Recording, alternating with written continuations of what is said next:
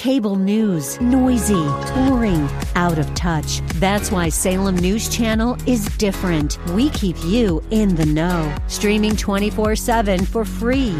Home to the greatest collection of conservative voices like Dennis Prager, Jay Sekulow, Mike Gallagher, and more. Salem News Channel is unfiltered and unapologetic. Watch anytime, on any screen, at snc.tv and Local Now Channel 525.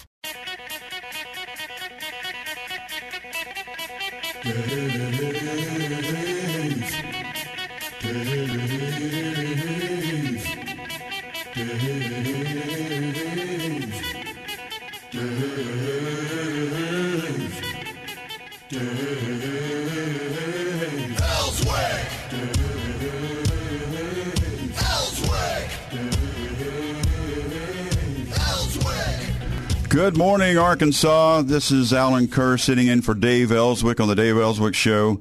Hope everyone's had a great weekend. It's beautiful weather. I tell you, I don't think we could have asked for better weather. We've got a really good, really great lineup this morning for our show on this bright Monday morning. First off, right in our studio, we've got representative. Representative. There you go. State representative candidate Heather Turchie. And her district is the district she's running for is District 75 in West Little Rock. And we're going to talk about her candidacy, her interview in the paper, and what sets her apart from her opponent. Good morning, Heather. Good morning. How are you? I'm good.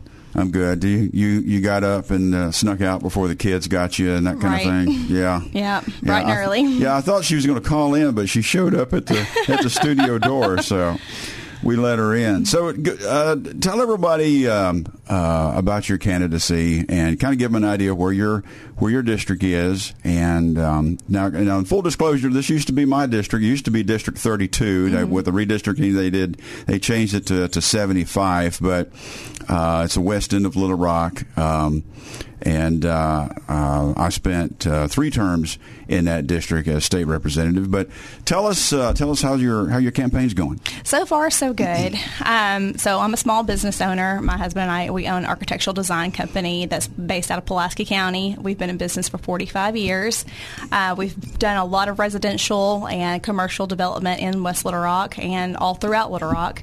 The district lines, it goes all the way down to Brody Creek, Woodlands Edge, picks up some of Chenal Valley, Rock Creek, all the way out to Taylor Loop, and parts of Highway 10, the south side of Highway 10.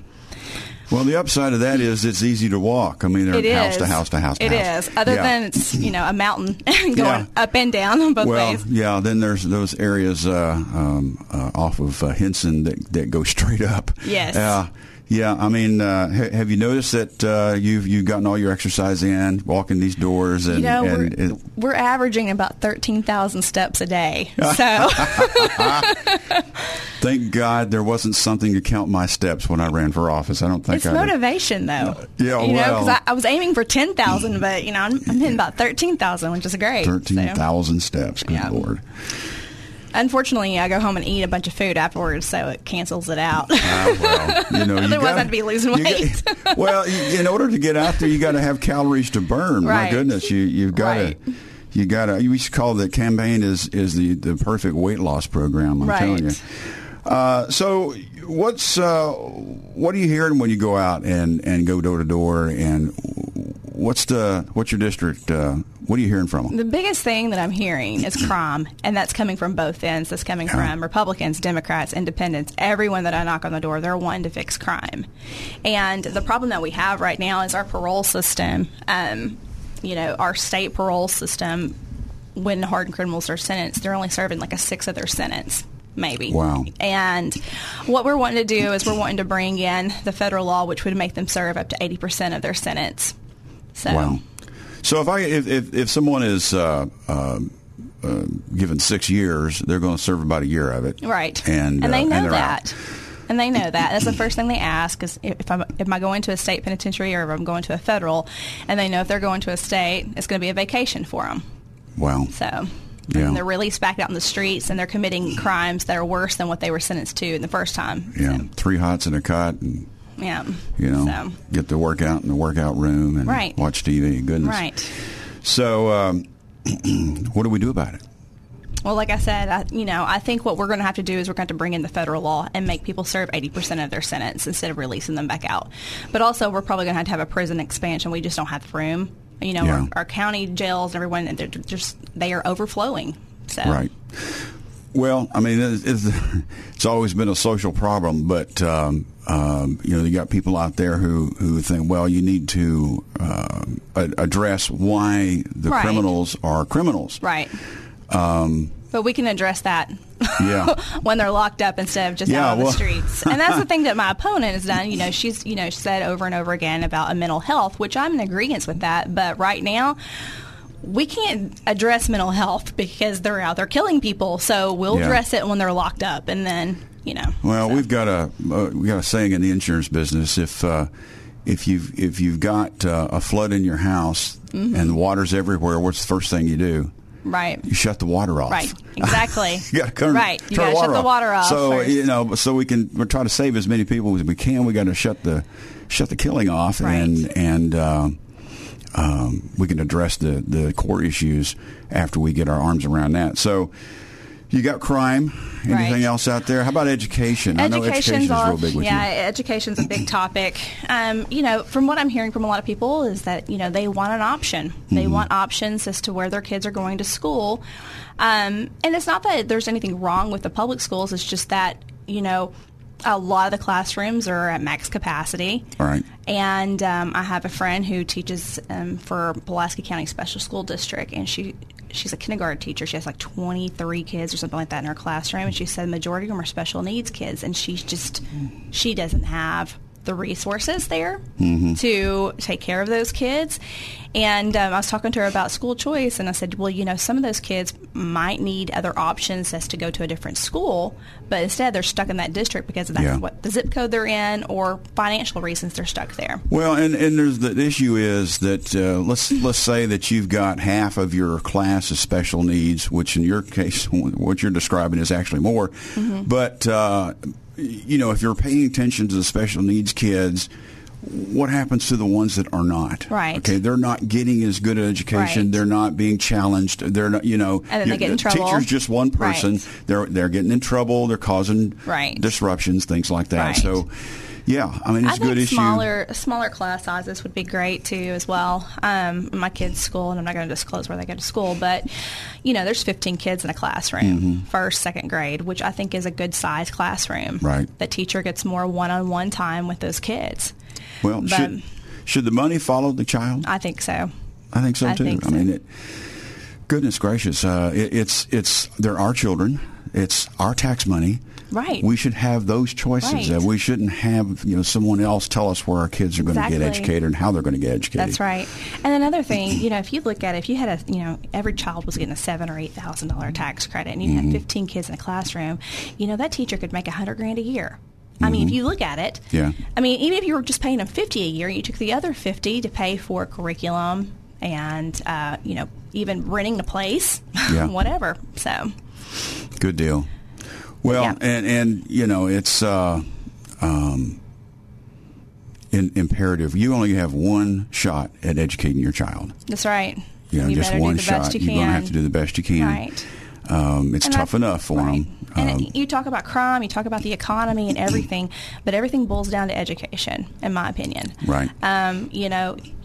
If you're teaching a socialist agenda in the schools, they're not going to understand how our economy works. They're not going to understand why you need to be a business owner or why you need to work. They think that everything should be given to them for free. So, I mean, you have that, you have crime, you have all these other things, but everything is based down to education. Yeah. Everything is. It really is. So. Well, and at the end of the day, kids, they try hard, and they don't get the right direction. They don't get the right education. They don't live up to their potential, and it creates more of these problems with the crime that we're talking about. Right. So they kind of all go hand in hand. Right. So. What are you seeing out there? Like I said, the biggest issue that I'm seeing right now is people are sick and tired of the crime. Yeah. I mean, every door that I've knocked on, everybody that I've talked to, they are so sick and tired of getting their cars broken into. They're tired of hearing about shootings every single night. Right. I mean, it is awful right now. And I've talked to so many people that have lived in Little Rock their whole entire life, and they said, I don't even recognize this city anymore. Right. Like, where are we living right now? Right. They're terrified of going out at night. Are they asking you about school safety? Yeah, I do hear about school safety some, but not much. Okay. So I think that's definitely something that we're going to be addressing next year. Okay. So. All right. Well, we need to take a little short break here, and just on the other side, we're going to pick up. Hope Heather can stay with us here just a little bit longer. Representative David Ray is going to be on the phone here in just a few minutes, and we're going to be talking with him in the next hour. So stay tuned. This is Alan Kerr for Dave Elswick, and we'll be right back. Good morning. This is Alan Kerr in for Dave Elswick on the Dave Elswick Show on this bright Monday morning. Hope everyone had a great weekend. It was a beautiful, beautiful weekend, and we're here in the studio this morning with Heather Turchie, candidate for District 75. And a state representative candidate, District 75. On the line, we have David Ray, Representative David Ray. And he is, if I can look it up here again, he is District 69. Hey, good morning, Alan. Good morning, sir. Good morning. Hey, David. Yeah. They changed all these district numbers, and I'm a little still trying to catch up with whose district is what. But good morning. Well, David, tell us where your district is. Where are you located? Well, it's the old District 40, basically the same district, new number. A little bit of changes. This district is mostly the northern part of Pulaski County, including all of the rural unincorporated areas in the county. So everything from Highway 5 outside Cabot all the way over to Oak Grove, Marche, the north tip of Maumelle, where I live. And then I've got the southern part of Faulkner County, too, so the city of Mayflower, most of the area around Lake Conway, and then the area out towards South Hillo, Highway 286 and Clinton Road area out there. So, Heather, if you ever thought your district was hard to walk, his is God Almighty. I bet it's flat though. Well, you don't know so much walk door to door. You sort of drive door to door, and get out and knock on doors that way. You have to have a driver, and he slows down long enough for you to leap out and run to the door and drop and roll. Yeah, drop and roll. Well, it's a great district with a lot of great people, and I'm truly honored to represent them in the Arkansas House. And as you know, I'm running for my second term. Yes, sir. I'm finishing up my first term right now, and feel like we made a lot of great progress on issues that matter to conservative voters. But as you also know, there's a lot of work that remains to be done. And so I'm signing up for 2 more years to help be a leader in that fight. Good deal. Well, we really appreciate your service and everything you've done to this point. Tell us about some of the things that you've got in the hopper for the next session. I think you're sponsoring issue number 2. And tell us what issue number 2 is on the ballot. Yeah, well, issue number 2 will be settled before next session, but it'll be on your November ballot this year. So this is one of the 3 constitutional amendments that the legislature referred out to the voters. What it would do is it's known as the Constitutional Amendment and Ballot Initiative Reform Amendment. What it would do is very simply raise the passage threshold for future constitutional amendments and initiated acts from a bare majority, which is just 50% plus 1, up to 60%. And the reason for that is pretty simple. We need this is a much-needed guardrail for our constitutional amendment and initiative process. So constitutions, as a general matter, are the charter document of your state, okay? They outline the rights of citizens and the roles and responsibilities of government. They're not meant to be amended in sort of a willy-nilly fashion 4, 5, 6 times every 2 years like we do with our state constitution. If you look at our Right. U.S. Constitution, which we all love and revere, it's only been amended 27 times in the history of our country. But our state constitution, which has been around for about 80 fewer years, has been amended 4 times that much. Right. Over 100 times and counting. So you're saying our Constitution, our state Constitution, is a little too easy to amend and should be taken a little more seriously as far as changes go. I know when I was a state rep that we had, constitutional amendments every single session. And out of 4 of them, I think they allow 4 of them on the ballot. One of them, at least one of them, passed just about every election. So, yeah, absolutely. I agree with and you. I'll give you a couple of examples of bad ones that sort of motivated me to do this. The state legislature, as you mentioned, we refer out 3 every 2 years. It wouldn't hurt my feelings at all if we just decided to only refer out 1 or maybe even none. But it was just a handful of years ago that we put a half-cent sales tax in our state constitution to fund roads. Right. Now, I disagreed with that tax. Okay, you can make arguments for and against it, but I don't think there's any argument that it should be a constitutional amendment versus a statute. If the legislature wanted to fund roads with a half-cent sales tax, they could have just passed a law instituting a half-cent sales tax. Right. There was no reason to bury this in the Constitution and cement it in there forever and ever, because there's no way to know what future legislatures will need 20 years, 30 years, 40 years down the road.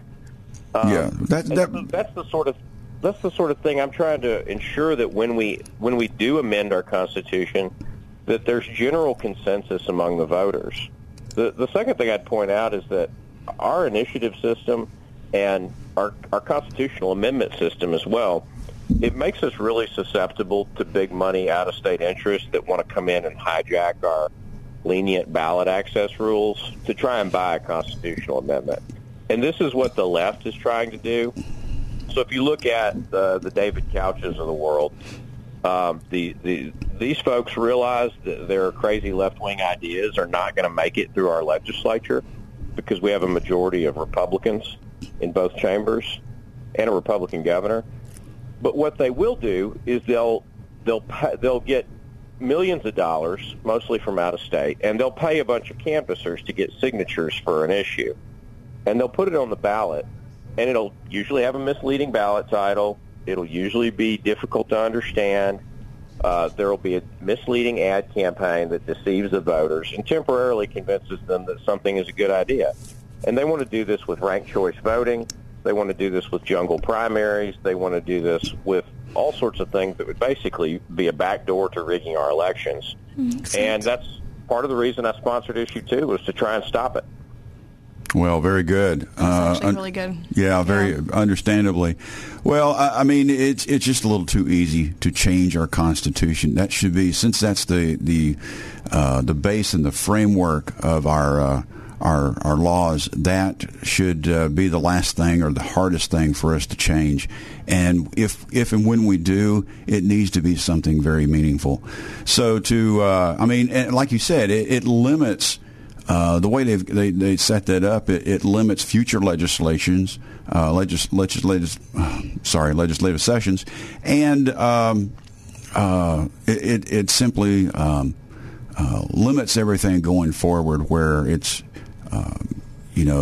that like you said, could be done in statute rather than in the Constitution, and makes us less nimble, I guess, if to use a word. Mm-hmm.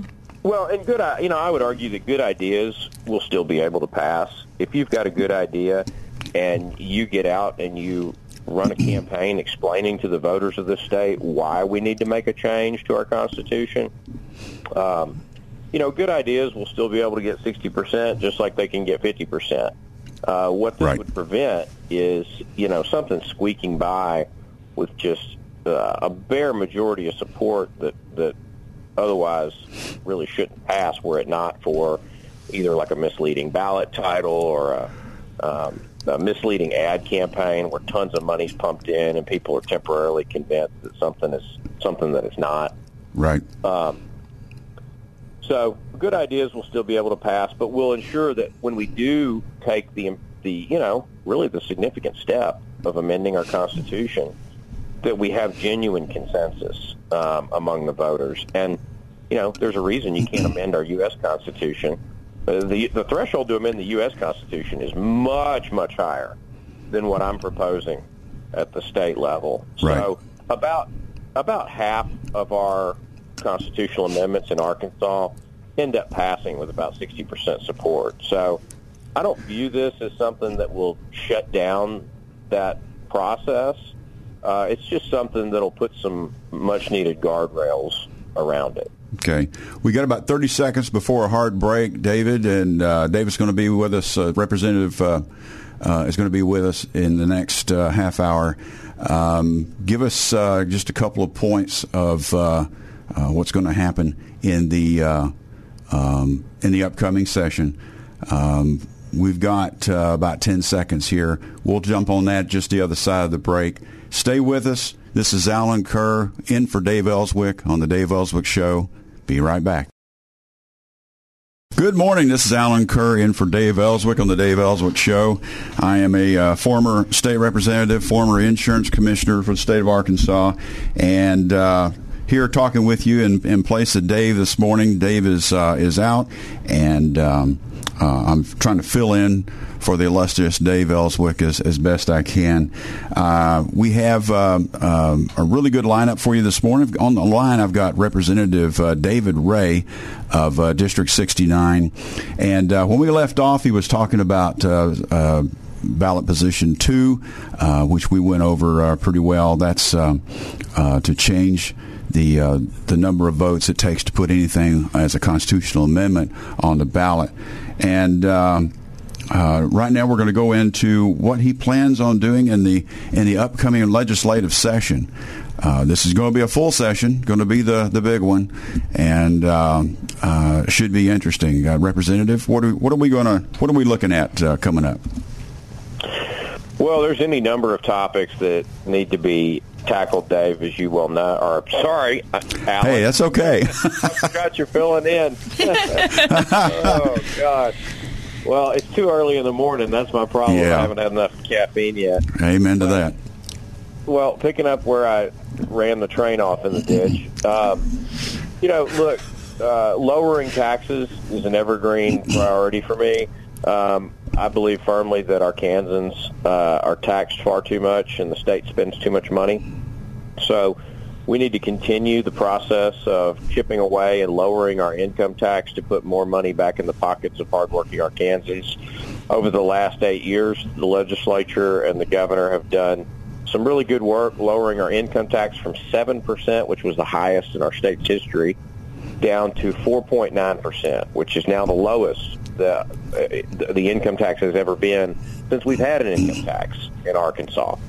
But there's a lot more progress to go. I would love us to one day join the ranks of Texas and Tennessee and Florida and all the states who have zero income tax, and so we'll need to keep working in that direction. Another big thing is crime. I'll just mention these real quickly, and then we can pick out something you may want to dive into. The crime problem, I think you were talking about before I joined, is just completely out of control. It's not just a Little Rock problem, although it's most acute here.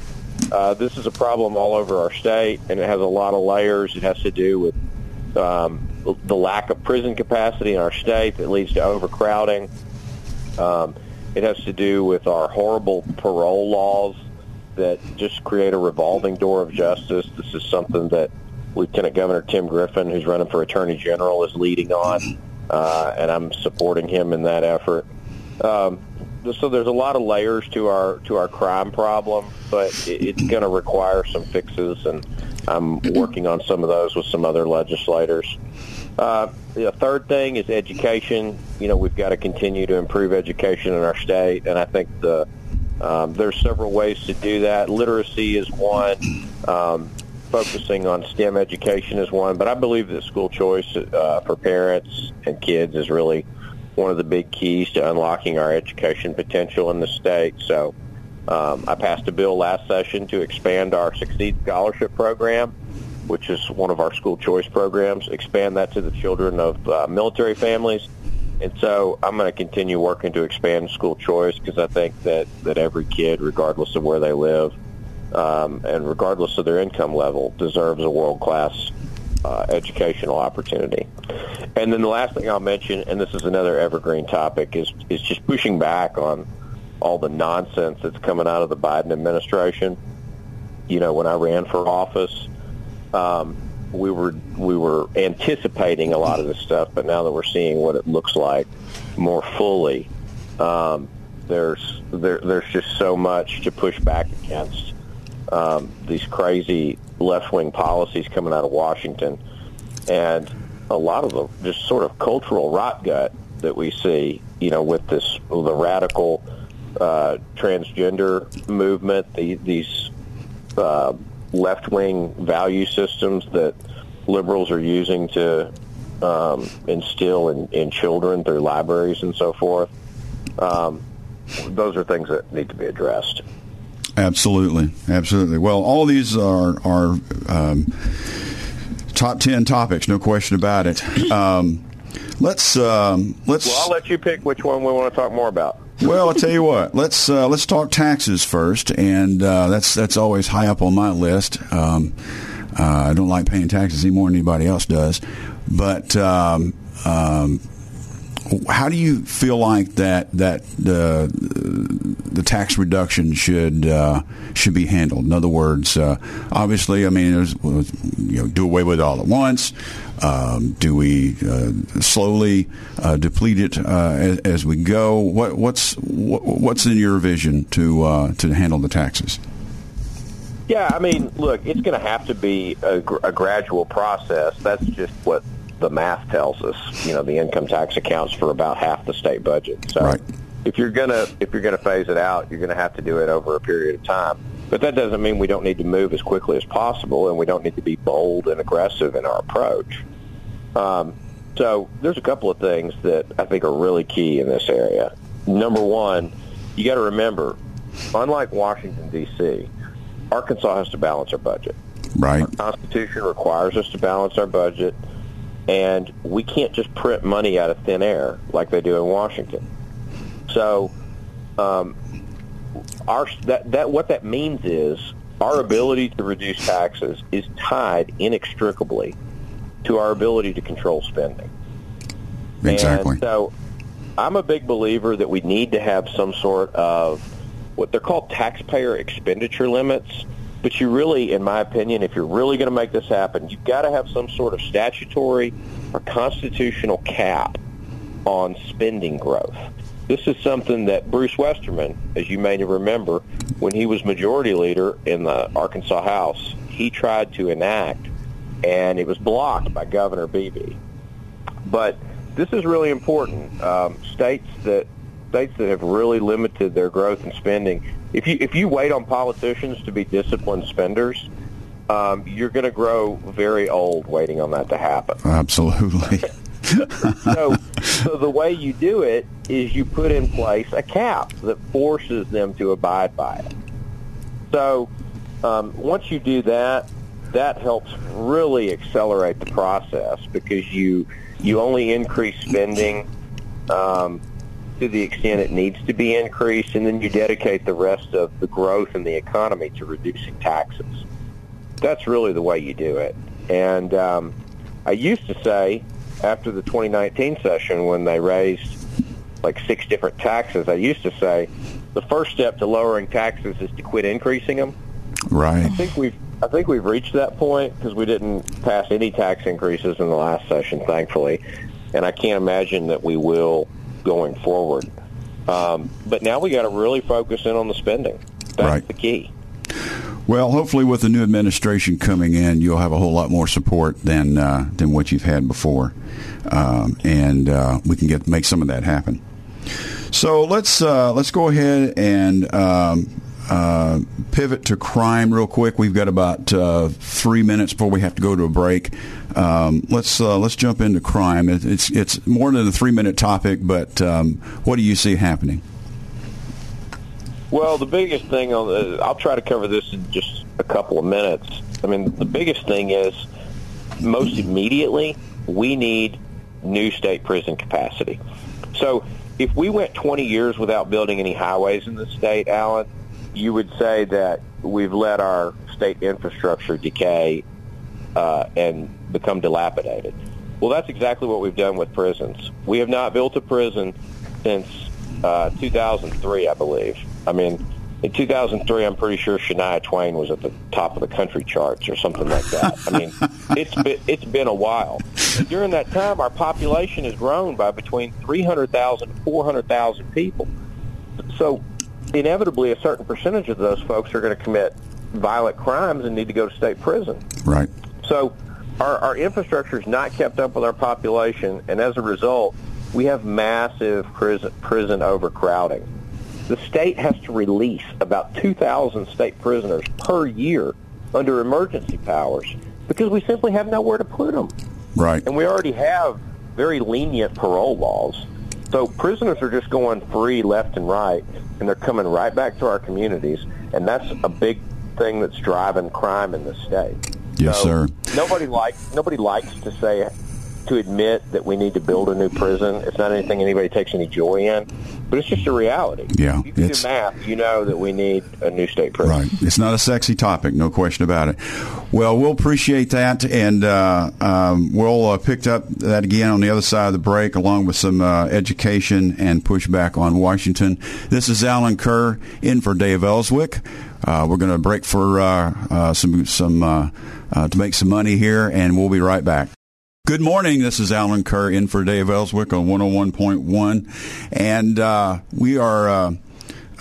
we've got Representative David Ray here on the line with us, and we've been talking about politics and the upcoming legislative session and all the things we can expect in the next legislative session. We've covered crime. Let's jump to education real quick. Representative, what are your plans for education? Well, there's a lot of things that need to happen in education. Everything from an increased focus on literacy to increased focus on STEM education, that's science, technology, engineering, and math. We got to do more on workforce, equipping people for the workforce. I believe we got to do much more on adult education. This is a really unfortunate statistic, but we've got 300,000. I'm going to repeat that. We have 300,000 adults in Arkansas, age 25 or older, who do not have a high school diploma or the equivalent. A GED. My goodness. And that's something that I'm really going to drill down on and try to figure out what more we can do to address that. Because if we're ever going to solve, when you talk about the workforce problem, everybody says, well, we got to equip kids in school for the workforce, and that's absolutely true. We need to be teaching kids about career pathways and things like that. However, if that's our only solution to the problem, it's going to take 40, 45 years to solve. Right. A couple of generations. We've got to attack it at both ends. We've got to figure out a way to crack this riddle with adult education while also focusing on more traditional education as well. Another thing I'm a big believer in is school choice. I just subscribe to what Democrats view as the radical belief that parents, not the government, ought to decide where and how your children are educated. Exactly. I don't think that's particularly controversial, but it stems from the fact that our the way we decide who goes to what school is extremely antiquated. The government draws arbitrary lines and calls them districts, and then you get assigned to a district based on where you live. What if the government drew arbitrary lines called grocery districts and said you could only shop in the grocery district that you live in? Right. If you want to go out to Costco in West Little Rock to get your groceries, too bad. You live in Midtown, can't go. Right. I mean, that would just be absurd. We would laugh at it. Yeah. And whoever proposed it would probably get voted out. but yet that's the way we decide who goes to what school. And so, I think at the end of the day, the money ought to follow the child, and parents ought to have choices in where and how they send their kids to school. And we've been working on this for several sessions in the legislature. I've only been there for 2 years, but I was able to pass a bill that I'm very proud of. It was the first school choice bill, I think, that passed since 2015. And it was to expand the Succeed Scholarship Program. So our Succeed Scholarship Program provides a tuition voucher to qualifying students. It's a very small program, but I expanded it to include the children of military families. And that's really important because our military families don't always get to choose where they live and, by extension, where they go to school. The government decides that for them. And so this gives them the flexibility. Also, their kids change schools quite a bit growing up, and so this gives them some flexibility to hopefully continue continuity of a certain type of education, if that's what they're accustomed to. And I just think we need to take a look at doing more and more and more of that across the state. It would be very, very good for education, in my opinion. Well, I agree with you, sir, and I'm a firm believer in competition. And for so long the public schools didn't have any competition. And of course now you've got charter schools and things coming up, and of course they scream about those because it cuts into their cash flow. But if you ran a world-class school, public or private, you're going to draw people to it, and people are going to try to get their kids into that school. So I think that the need for competition is long overdue, and by giving the parents that money to take their children where they want, now you're competing for that customer. You know what I mean? Well, absolutely, and it's a healthy competition. It's a competition that improves both sides. So, I'm not just talking about private school. I'm talking about being able to take your kid to a different public school, right? If that's what you want to do. Maybe your home school is the school that you've been assigned to, that you're zoned for, as they like to say.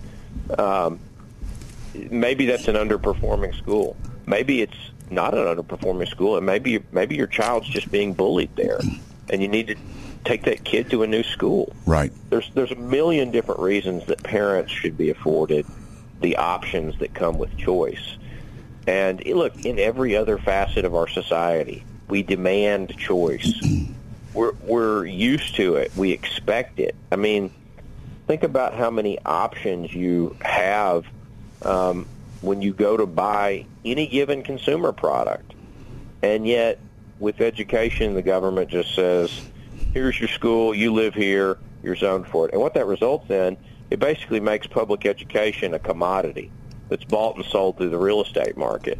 Exactly. If you can afford to live in a wealthy area with a great school, then good for you. But if you can't afford to live in a rich area, you're at the mercy of whatever the government provides you. Exactly. And that's not right. Well, I mean, nowadays the parent has control over just about everything else. The things they see on TV. They got control over the clothing they wear, what they put in their bodies, what kind of food they eat, and for the parents not to have access and control over the education that child gets to make that child a well-rounded human being and a productive member of society when they get older is in my view just criminal. Parents should have all kinds of choices. Yeah, I'm the father of a 5-year-old daughter and a 2-year-old son, and so this is deeply personal to me. I've got a responsibility before God to raise my children as best I can, and and do so in a way that's pleasing to Him. And I believe that includes providing them a good education. Exactly. And, these people that say, oh, well, just wait, we'll get the system in order down the road. Well, that's not going to do my kids any good. Yeah. I'm not willing to sacrifice my children's education now in the hopes that someday somebody off in the distance, a couple of decades down the road, gets their act together. That's not a Faustian bargain I'm willing to make. I agree. Well, we got about 2 minutes left. Give us some information on pushback on the things coming out of Washington.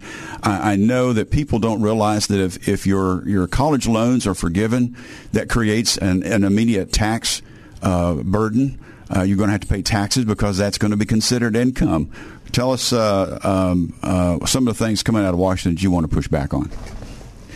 Well, that's one of the issues that you've all seen in the news recently, is this, what I believe is an unlawful action by the Biden administration to unilaterally, without congressional approval, forgive these student loans. And let's just be clear, there's no forgiving the student loans. Right. You're transferring them over to different sets of taxpayers. And so if you were a responsible American that paid off your student loans, or maybe you forwent student loans in order to work your way through college, or maybe you didn't go to college, you're going to get to pay the bill for other people that did. Right. And, well, I don't begrudge anybody who took out student loans. I just don't want to pay them off for you. Yeah, I agree. Well, this has been Alan Curry in for the Dave Elswick Show. We've had Representative David Ray in. The time goes by fast when you're doing this. Representative, thank you so much for spending your time with us this morning. Thanks for having me on, Alan. No problem, sir. And again, Alan Curry in for Dave Elswick. We've got a hard break here, and we'll be right back with you just on the other side.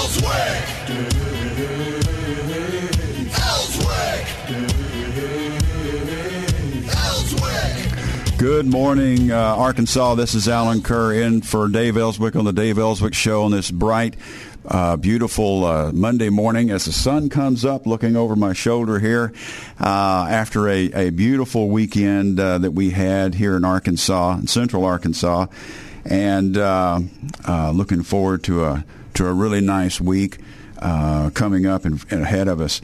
I'm in for Dave Elswick this morning. He is out this week, and trying to fill in as best I can. On the line, we have the sheriff, candidate for sheriff of Pulaski County on the line. His name is Blue Keller. Now, I was former state representative, and then I was an insurance commissioner after that for the state of Arkansas. And Blue, I had the privilege of working with Blue. He was my director of the Criminal Investigation Division at the Insurance Department. Let me tell you, that is no easy task. Handling fraud and criminal activity within the insurance world is not an easy task. But that division is at the same level, has the same authority as the state police in Arkansas. And Blue has just done an exemplary job. And although we're going to be sad to lose him there, he is running for sheriff, a very needed position in Pulaski County. And hopefully he can tell you all about his campaign and what he plans to do. Good morning, Blue. Good morning, Alan. How are you? Doing great. Now, Blue, that's his kind of his nickname. His name is Paul Blue Keller, which you'll see on his signs. But anyway, how's your campaign going? Well, we believe that it's going very, very well. We can't keep enough signs in stock. We have to keep reordering.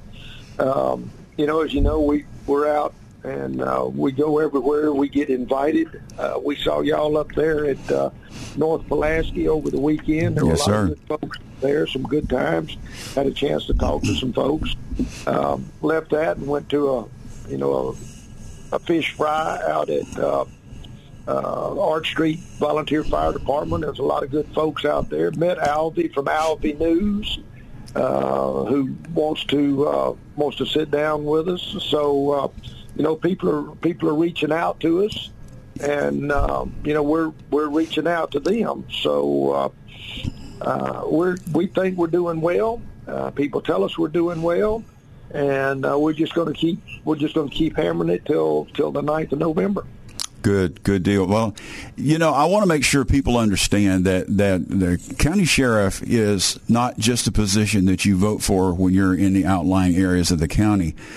Certainly that is where he is most important, but county sheriff is voted on countywide, whether you're inside the city limits of Little Rock, North Little Rock, Sherwood, Jacksonville. That is a position that you vote on no matter where you live inside the county. Isn't that correct? That is correct. The sheriff is a senior law enforcement officer in the county. And I believe that as such, you don't just sit in your office, or you just don't, do the things that are your personal projects. You have to be out there talking with, liaising with the chiefs of each of the municipalities. To some extent, you need to touch base with the mayors. We've spoken with some of the mayors and mayoral candidates to let them know that we right now crime statistics are increasing. Yes, they are. And so if we try to do it Little Rock or Maumelle or Jacksonville or just the county, we can't do it by ourselves.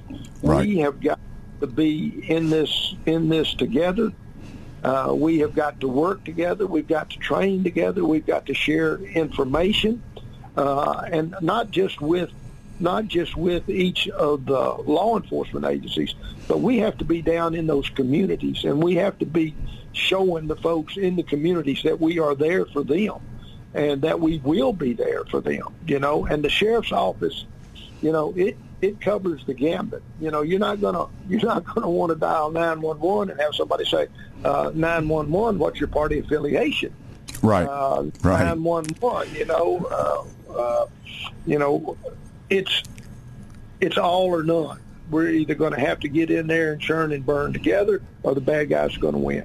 Absolutely. Well, I want to bring up, you've got, if I understood it right, you've got someone else on the line with us. I do. I have my campaign manager, okay. And our senior investigator, Richard Friend. All right. Good morning.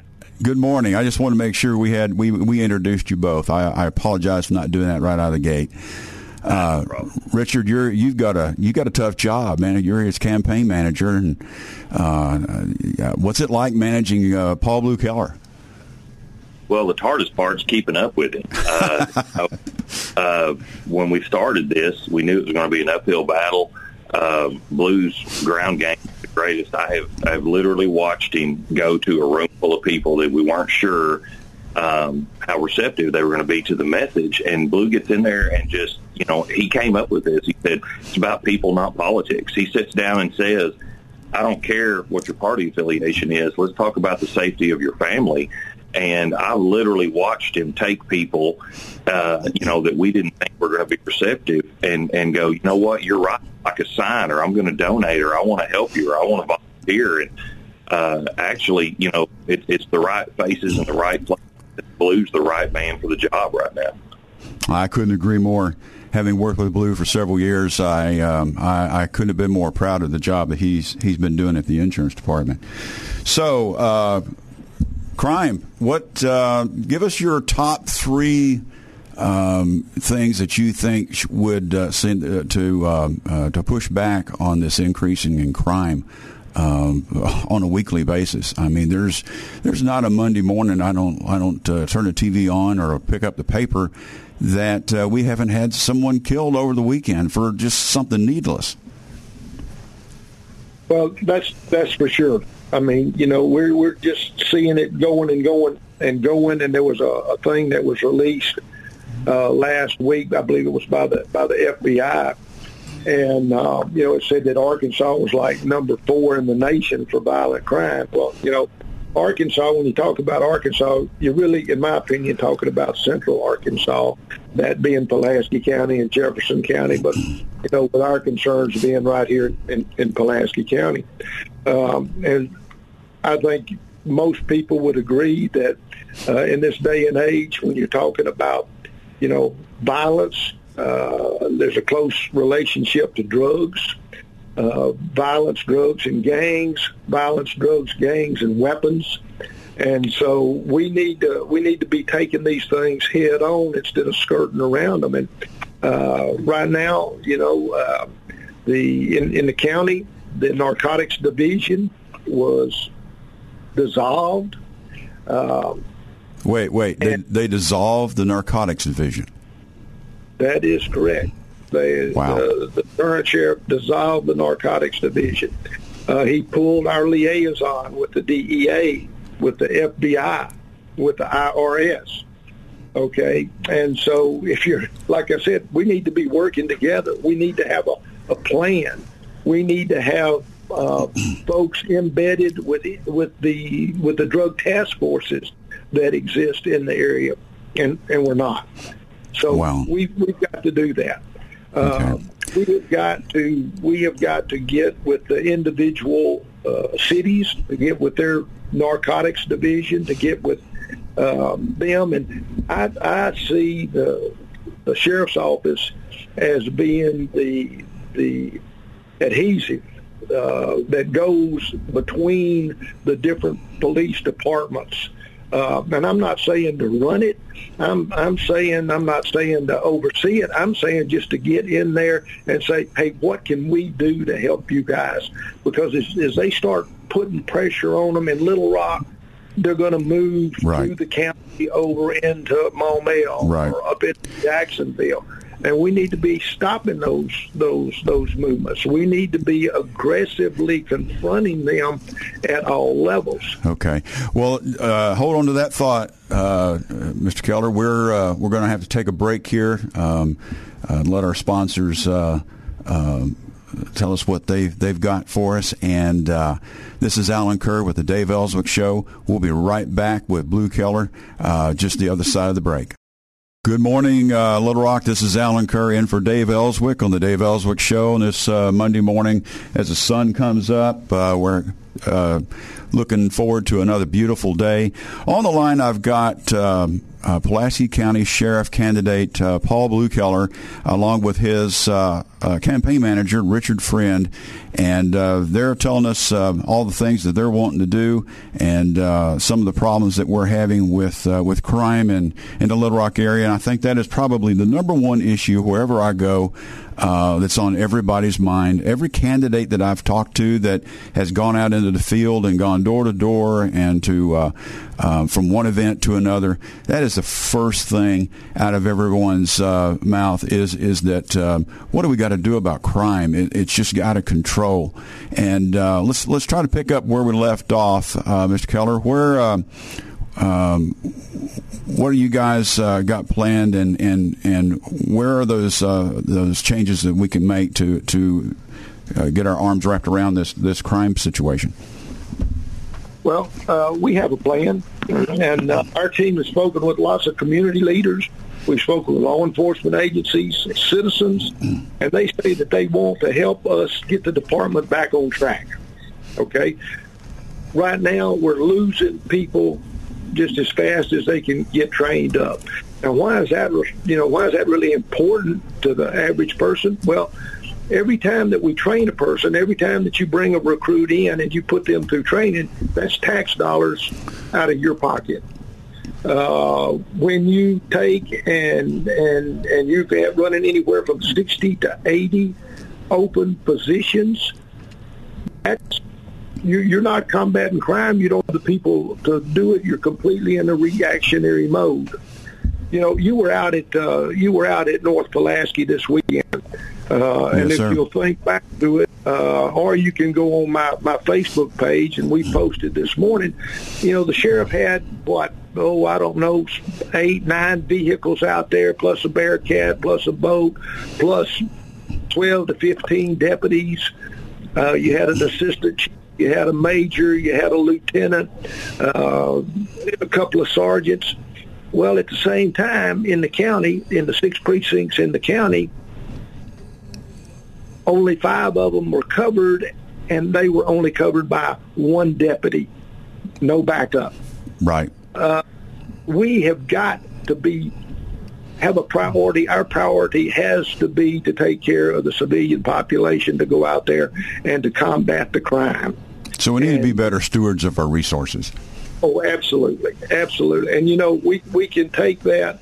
And one of the main constitutional missions of the sheriff is to run the Pulaski County Jail. In that jail right now, we are spending just buku money, $1.21 million in mandatory in unprogrammed overtime from the first of the year to halfway through June. From June to the end of December, I'm guessing that that's going to be somewhere around the $3 million mark. But oh my God! Yeah, that's real money. That's a lot of money. But Alan, moreover, what about the deputies? And the deputies are contracted to work 5 8-hour days. They are being required to work a mandatory 6th day of overtime. Well, that's great if you're just in it for the money. But hey, what about if you've got a family? What if you've got things that you've got to do, just to keep your household running? Not only that. Well, you're using your deputies up. I mean, that people are human beings. They need a little time off, And if it's one day a month that they're working overtime, that's one thing. But every week, that's ridiculous. And no wonder we can't keep them. Keep these deputies, and why we have so many open positions. We're not treating the ones that we've got well enough, and the ones that are loyal, we're using them up. Alan, one of the questions we've got is that the sheriff was able to get all of these supervisors and people that were out here at North Pulaski this weekend. And like Blue said, you've got 1 person per district for a county as populous as Pulaski County. But yet what he doesn't tell you is there's a memo out there that says that these enforcement deputies are being taken off the street to work in the jail because staffing levels are so bad. And you ask the sheriff, what are you doing to help morale? What are you doing for, what are you doing to bring people in? And he says, well, I replaced the locks in the jail and things like that. Well, the people of the county don't know that you've got people that are not patrolling because they're in the jail working because people can't work for him because he treats them so badly. Right. And it's a terrible crisis situation. Well, it sounds like it. I mean, there's a lot to people management, and you can be a good law enforcement officer, but you've got to be a good people manager too. You've got to manage your resources correctly. You've got to manage your people correctly. You got to keep morale up. There's a lot of things that go into running something like that. So, what are some of the things that you guys plan to do right out of the gate once you take office? Well, we have been, like I said earlier, we've been contacted by a number of people that have worked in the county before that have certifications, but they've just gone somewhere else because they couldn't work in that toxic environment over there. And we have been told that, the day after we're sworn in, we'll get letters from them asking that they can, asking us to take them back. Now, does that mean that every one of them? No. We'll obviously be very selective and make sure that the people that are coming back are the people that are qualified. But then we're also looking at veterans. There's a lot of veterans running around here in the county. We're looking at colleges. We're looking at the actual military personnel that are currently in reserve or guard programs that have military police specialties that need, jobs between the times that they're working for the federal government. And so there's just lots and lots of people that have come to us and said, hey, we want to come back, but we want to come back to a professional organization. We are going to look at taking the folks that are in the jail that have worked and that they've demonstrated a good work ethic and they've proven themselves that want to go to the street. We will let them transition over to enforcement. So we have a lot of things going on, but the big thing is we want to increase the safety for the entire county, from the people, the citizens of the county, to the deputies that are on the street, to the deputies that are working in the jail. We have to increase officer safety, we have to increase civilian safety, and we have to increase school safety. So we are taking a real hard look at the SRO program. That's the School Resource Officer Program. We're kind of sometimes referring to it as a Moses plan, making our students even safer. We will do our part by going through our budget and our manpower, what we call the table of organization and equipment, and we will fine comb it to see where we can, once we're back up numbers wise, where we can slide people over into the schools. Money, we will do our fair share of being able to work our budget down so that we can afford putting these SROs in. But we want to put an SRO, or at least help put an SRO in every school out there. Okay. These are our most important assets. Absolutely. Absolutely. We've got to. Well, so we got about a minute left. I want you to tell people where they can get in touch with you and where they can donate and how do they get involved with you and your campaign? Very simple.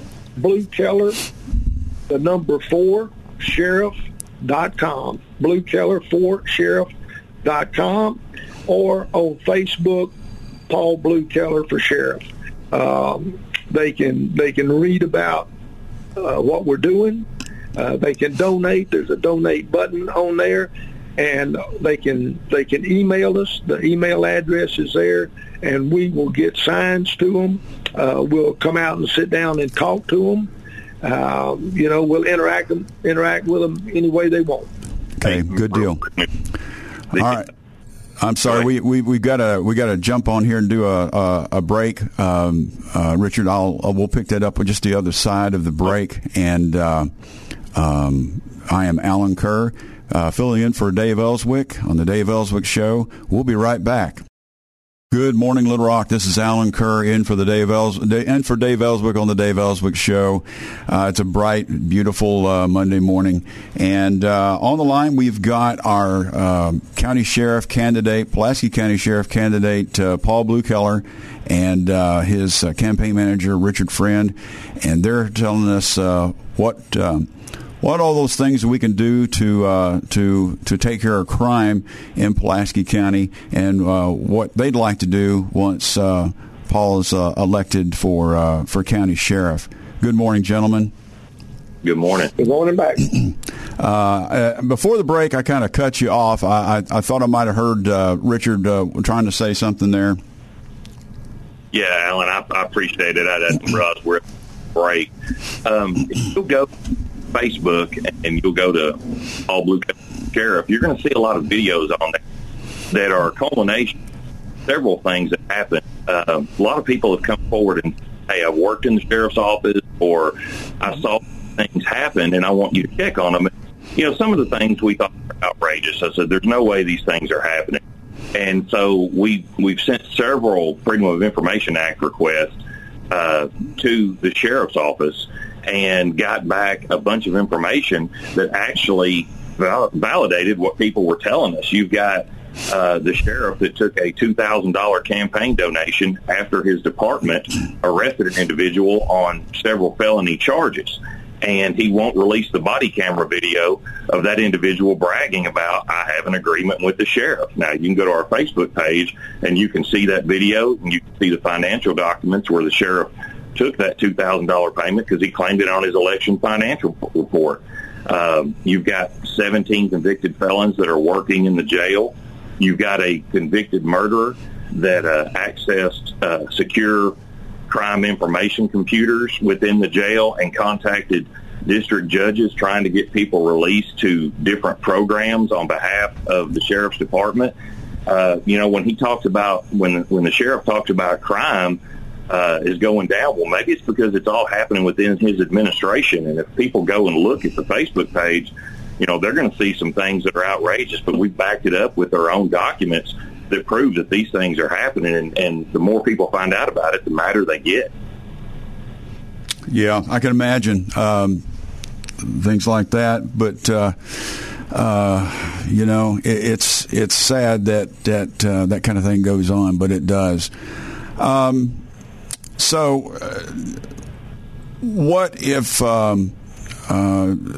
Do you have any plans for, let's say, school security, better school security? I know the governor's office is working on it. I know the cities and townships are working on it. As sheriff, what would you do as far as school security goes? That's what we were talking about there right before the break with the SROs, the school resource officers. Yes, sir. We would like to put a uniformed officer, or we would like to see a uniformed officer placed in every school. We believe that it is a deterrence from a number of perspectives. A good school resource officer will be an experienced officer who knows how to talk to people. On the streets, they've learned how to talk to irate citizens. They pulled citizens over and had to do the verbal judo with them, just trying to get the job done. But so they're going to talk to school administrators. They're going to talk to irate parents. They're going to talk to appreciative parents.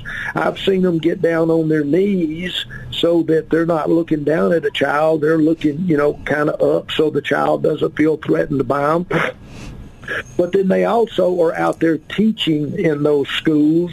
They teach the staff. They teach the students. They look and formulate defensive plans so that if there is a problem or a lockdown, everybody knows where to go and what to do. And in the most extremist circumstances, if there is a situation, then you want somebody that will run toward the sound of the gunfire. And so that can be paid for completely by the law enforcement organization, completely by the school system, or, a combination of both.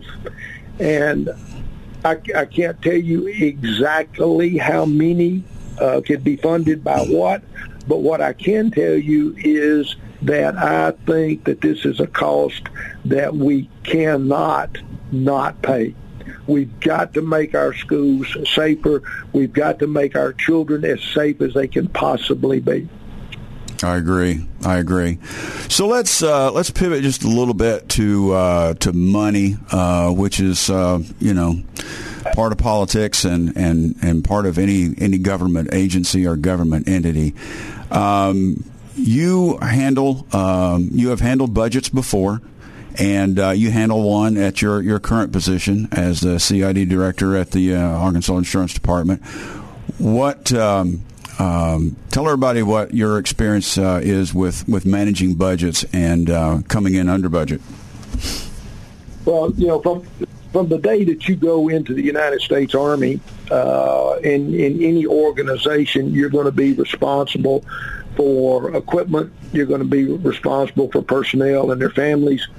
And the Army does not have any, what's the word I'm looking for? They do not tolerate you busting a budget, just plain and simple.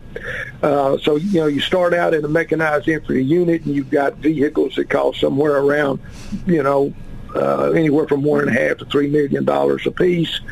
And so you start out there, and then every time that you get promoted, every organization that you go up, your number of personnel, your amount of equipment, your table of organizations and equipment, it increases, and those budget lines increase.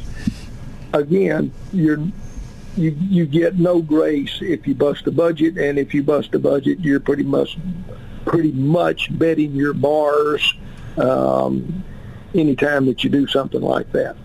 So I believe that the budget should be transparent. I believe that the mission is dictated by the threat. So what are the threats we're looking for out here? We have to come up with a mission to offset those threats. That mission dictates the personnel and equipment that you need, and therein is how you form that budget. Your budget supports accomplishment of that mission. You should lay out that budget in a very understandable format so that anytime anybody in the county says, well, why are you spending that much money and what are you spending that money on, you lay it out and you say, here it is. Take a look. Well, that's very good. You've always come in under budget, haven't you, Blue? Correct. Absolutely. Yeah. And you're not afraid to go ask for more money when you need it, are you? As you well know. Man, I tell you what, Blue is he's really good at managing budgets. But boy, I tell you what, when he's passionate about a need, he will find that money. He'll get it done.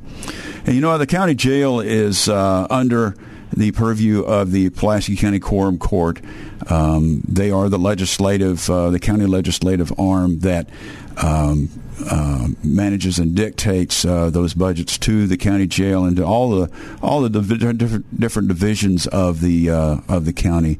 So I'm assuming that you're prepared to work with the Quorum Court once you're elected. Oh, absolutely. There's no doubt about it. You learn in the military, you learn in state government over here where we are now, that there is a chain of command, and that you have to work within that chain of command. You are subservient to that chain of command. But if you are open and honest in your dialogue and you're transparent in the things that you do, common sense will prevail. In the jail right now, the budget over there is totally blown. And when you try to figure out what's being spent for what, it's extremely difficult. For example, they have over there what's called a reentry program. Now, we are all about second chances for people, absolutely. But second chances based on programs that have been in existence and programs that have proven track records.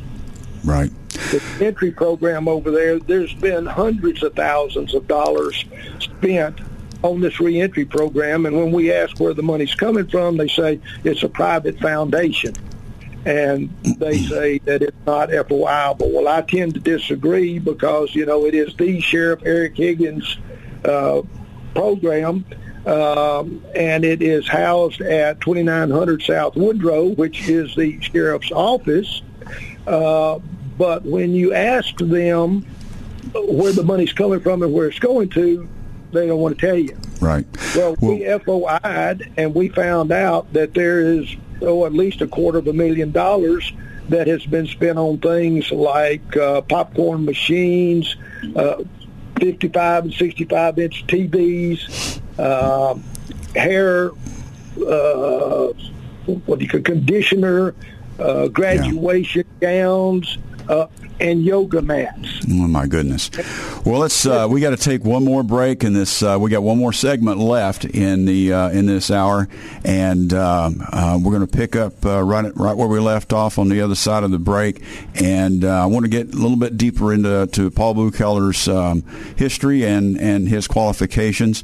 This is Alan Kerr in for Dave Elswick. We'll be right back. Good morning. This is Alan Kerr in for Dave Elswick on the Dave Elswick Show. Coming up at 8 o'clock, we've got our Financial Issues Live show. That's going to run from 8 to 9. At 9 o'clock, I'm back in the studio for one more hour of the Dave Elswick Show. And on that hour, we will have a little bit of a treat. We've got Razorback Zach of Inside the Hog Pen. We're going to talk everything football and everything Razorback during that hour. Right now, we have Paul Blue Keller, who is our Pulaski County Republican candidate for county sheriff, and his campaign manager, Richard Friend, on the line. And Blue, I want you to tell us a little bit about your history. I mean, Blue's got just a tremendous history that would overqualify him for most jobs, but especially for county sheriff. Blue, why don't you give us a little bit of your history? All right. Well, obviously, I was born and raised here in Arkansas. I went to Tech. I graduated, went through ROTC, and was commissioned as a second lieutenant in the U.S. Army. I spent 23 and a half years infantry. I was airborne, Ranger, Special Forces qualified. I got a master's degree in National Security Affairs while I was in the Army, and then I worked as your defense and Army attaché in Malawi, Uganda, and Mozambique, Sub-Saharan Africa. When I got out of there, I did some commercial risk management for about 5 years as we changed over the Customs and Excise program for Mozambique. Came back to the United States, got my second master's degree, this time in secondary education, and I taught and coached out at Arkansas Baptist and Baptist Prep now. Okay, so let's hold on just right there. You were a coach at Arkansas Baptist. Now, in my mind, folks, that makes him a really good candidate for running a team of law enforcement officers, but that's just me, you know. Go ahead, Blue. Okay, so while I was doing that, I got involved with the Pulaski County Sheriff's Office, and I was a deputy with them. I was full-time until I took a contract back in Northwest Africa, where I ran security as a director of security for a gold mine in the Sahara Desert. I came back then, and as I was over there and coming back and forth, I met a guy by the name of Alan Kerr and started being assessed to come into the position where I currently reside as the director of the Criminal Investigation Division for the Arkansas Insurance Department. So 23 years in the Army, retiring as a lieutenant colonel, 10 years in law enforcement, and ready to slide that over and apply all of those things to running the Pulaski County Sheriff's Office. Very good. I don't know of anyone in the world who's got that kind of history, that kind of resume to make a better sheriff's candidate. Blue is a well-rounded person. He is good with leadership. He is studious with tax dollars. He is, and you know what? And Blue told me, tell him a little bit about what you intend to do as far as your attendance at the not the insurance department, at the sheriff's department once you're elected. Are you just going to sit behind a desk and give orders? No, that's not the way we work in Special Forces. That's not the way you coach. You lead from the front. I intend to be a uniformed sheriff. You'll see me in a coat and tie if it's a formal ceremony of some type that we need to go to. But I intend to be a uniformed sheriff. I intend to delegate authority while I hold on to responsibility. We intend to make sure that we are setting task conditions and standards for everything that we do. and the sheriff's office, so that anybody and everybody, and those task conditions and standards, and we'll have a policy manual that will also be available to anybody that wants to see it for anything that's obviously not classified or something that we need to hold the way that we do things to keep somebody from knowing in advance. But otherwise, we'll show you what the task condition and standard is, and we'll train to it. Your people have to be well led, well trained, and well maintained. And you can't do that sitting in the office. You have to be out supervising and leading from the front. Very good. Richard, give us a little bit. Do you have anything else to add? I think that he's run a good campaign. I think if people go to the Facebook page or the website, a lot more about Blue. You're going to see a lot more of him. We've had a lot of people that have come up with support and said we really want to help get this happen. And all I ask is questions. You can give Blue a call. You can go to our Facebook page or our website and find out a lot about what he's got in plan and how much better Pulaski can be. All right, sounds very good. We got 2 minutes left. Blue, give us your 2 minutes assessment of your campaign and what people can do for you.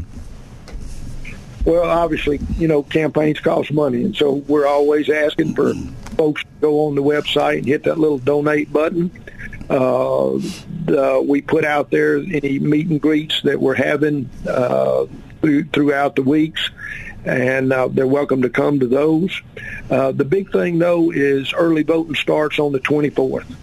And so we need people to get their friends, their family, their in-laws, their outlaws. Heck, even if they got some enemies, take them down and take them to the polling stations and get them to vote. Because, safety and security is imperative for everybody in the county. And it doesn't matter whether you're in Little Rock, North Little Rock, Sherwood, Jacksonville, out in the unincorporated area. You deserve to be secure in your home. You deserve to be secure in your business. And if we don't have a safe county, we're not going to attract business, and folks are going to leave. So, it's all about the people. It's all about people, not politics. I agree. Couldn't agree more. Well, again, just because you're a sheriff's candidate doesn't mean that you can't vote for him inside the city limits. We've been on the line with candidate Paul Blue Keller for sheriff. I appreciate you guys being on the line. Coming up is at 8 o'clock is Financial Issues Live, and at 9 o'clock I'll be back on the radio. We'll talk sports and everything football with Razorback Zach. I'm Alan Kerr. We'll see you back in about an hour.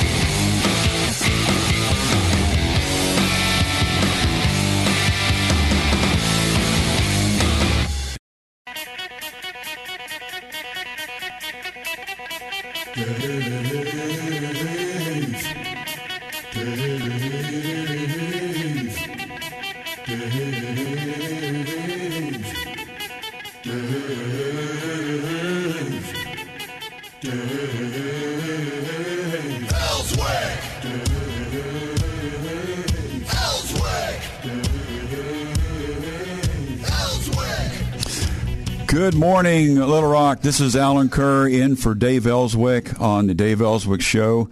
We're in our last hour of the Dave Elswick Show from 9 to 10 this morning on a bright and beautiful, very chilly Monday morning, something we're really not used to. Everybody, I heard the sound of everybody pulling out their coats this morning out of their closets, kind of created almost a sonic boom. But we're used to these 80, 90, 100 days, 100-degree days, and suddenly we are in fall. It hit us quite quickly. The grass is still green and the leaves are still on the trees, but I don't expect it to be that way by the weekend. This morning, I am Alan Kerr, and just to give you a little bit of history, I am a former Justice of the Peace, former state representative, former insurance commissioner, and I've been in the insurance business since 1980. So anything you want to know about insurance, I could probably come up with an answer for you. But I can tell you one area that I'm very lacking in is the world of sports. And fortunately, I have a son by the name of Zachary who is very up on the world of sports and actually has a podcast called Inside the Hog Pen, and they call him Razorback Zach for that reason. And Zachary's on the line this morning. Are you there, Zach? Good morning, sir. How are you? I'm great. Thank you for taking time out of your work schedule to help us out on the radio this morning. We're going to talk for the next hour. We're going to talk everything sports, and fortunately, I can do that with the help of Zachary, who is an expert in it and knows everything sports and Razorback and all the stats and everything to go along with it. So I guess the first thing we need to address is this past game on Saturday with Alabama kind of broke my heart. What do you think? Well, I tell you, for many years now, I've always said, because I've done the podcast since 2017, and I've always warned people, consult your doctor to make sure your heart is strong enough for Razorback football. Okay, well, you're absolutely right. The last 3 weeks are exactly why I say that. If you want to go back to Missouri State, we struggled with them a couple of weeks ago. That was a nail-biter. Return. Yes, it was, and I was there, and my heart was indeed tested that night.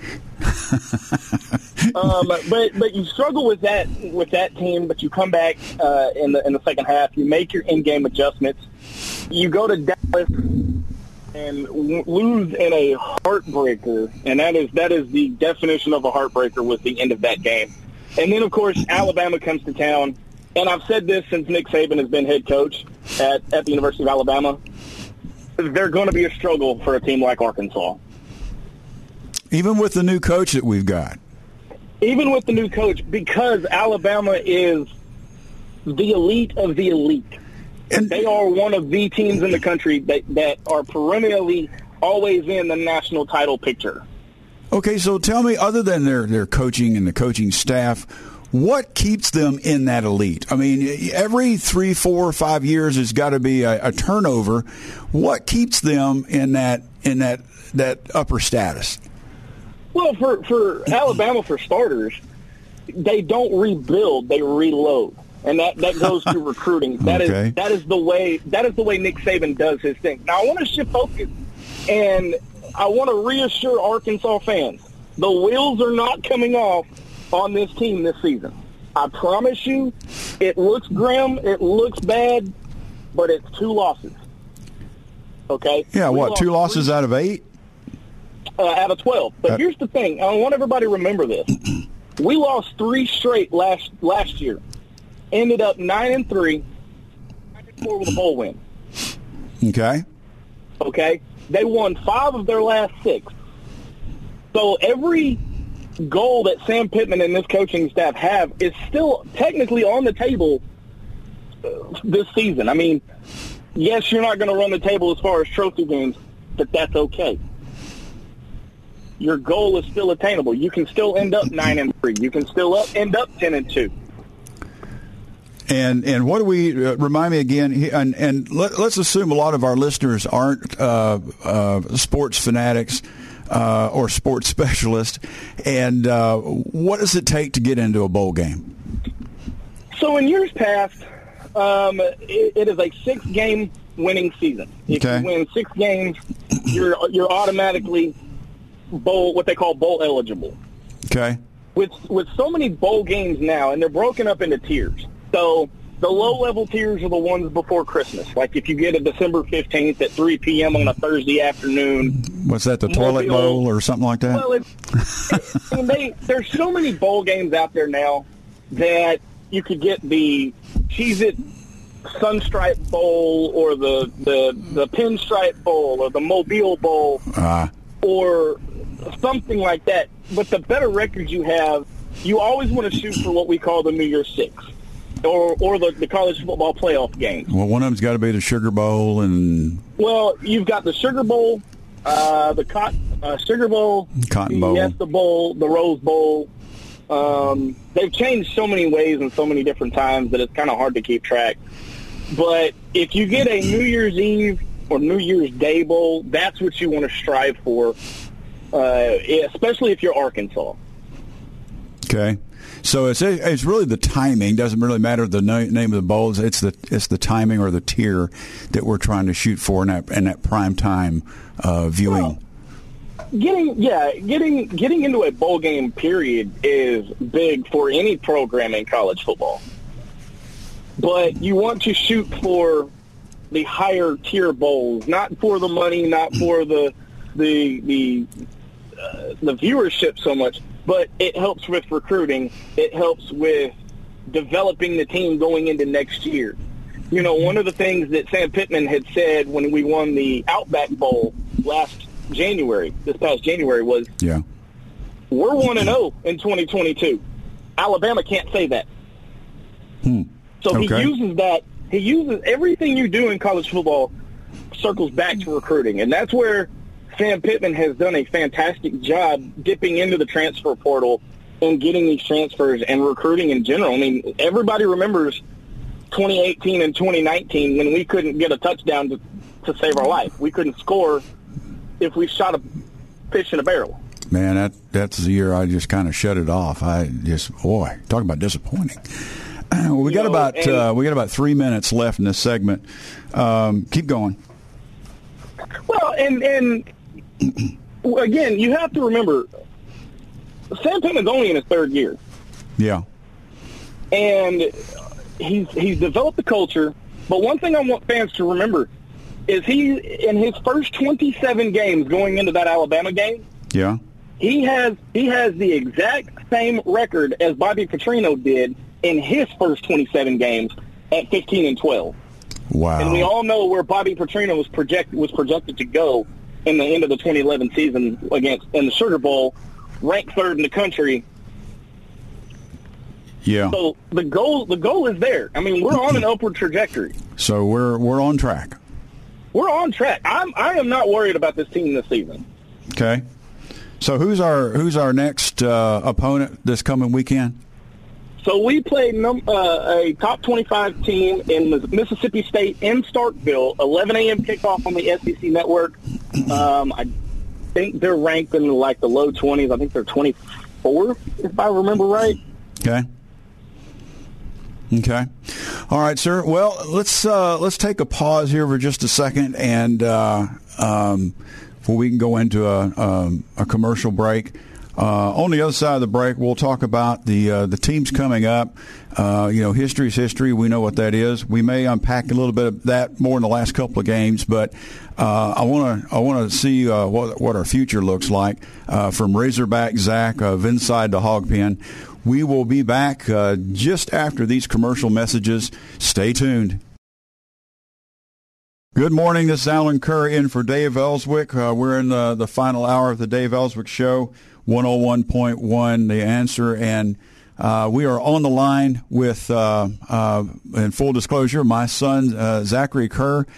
We call him Razorback Zach. He's does a podcast of Inside the Hog Pen, and what I lack in sports knowledge, he certainly makes up for, because this is kind of what he lives and breathes for. And he keeps track of this stuff and knows a lot about the Razorbacks. And before we head to the break, we were talking about our record up to this point and where it was going to lead us. What do you think, Zach? Well, I mean, we've got a pretty good chance to win a couple of more games, but there's one stat about Coach Pittman that I want everybody to understand. Okay. He has coached 28 games total in his time here at Arkansas. Of those 28 games, 25 of those has been against SEC opponents, Power 5 foes, like at University of Texas, and or top 25 teams. Okay, so he plays into a pretty big pool. How many of those did he win? Well, he won 15 of those. He's currently 15-12, okay. 15-13, I'm sorry, as a head coach. Not bad for a new coach.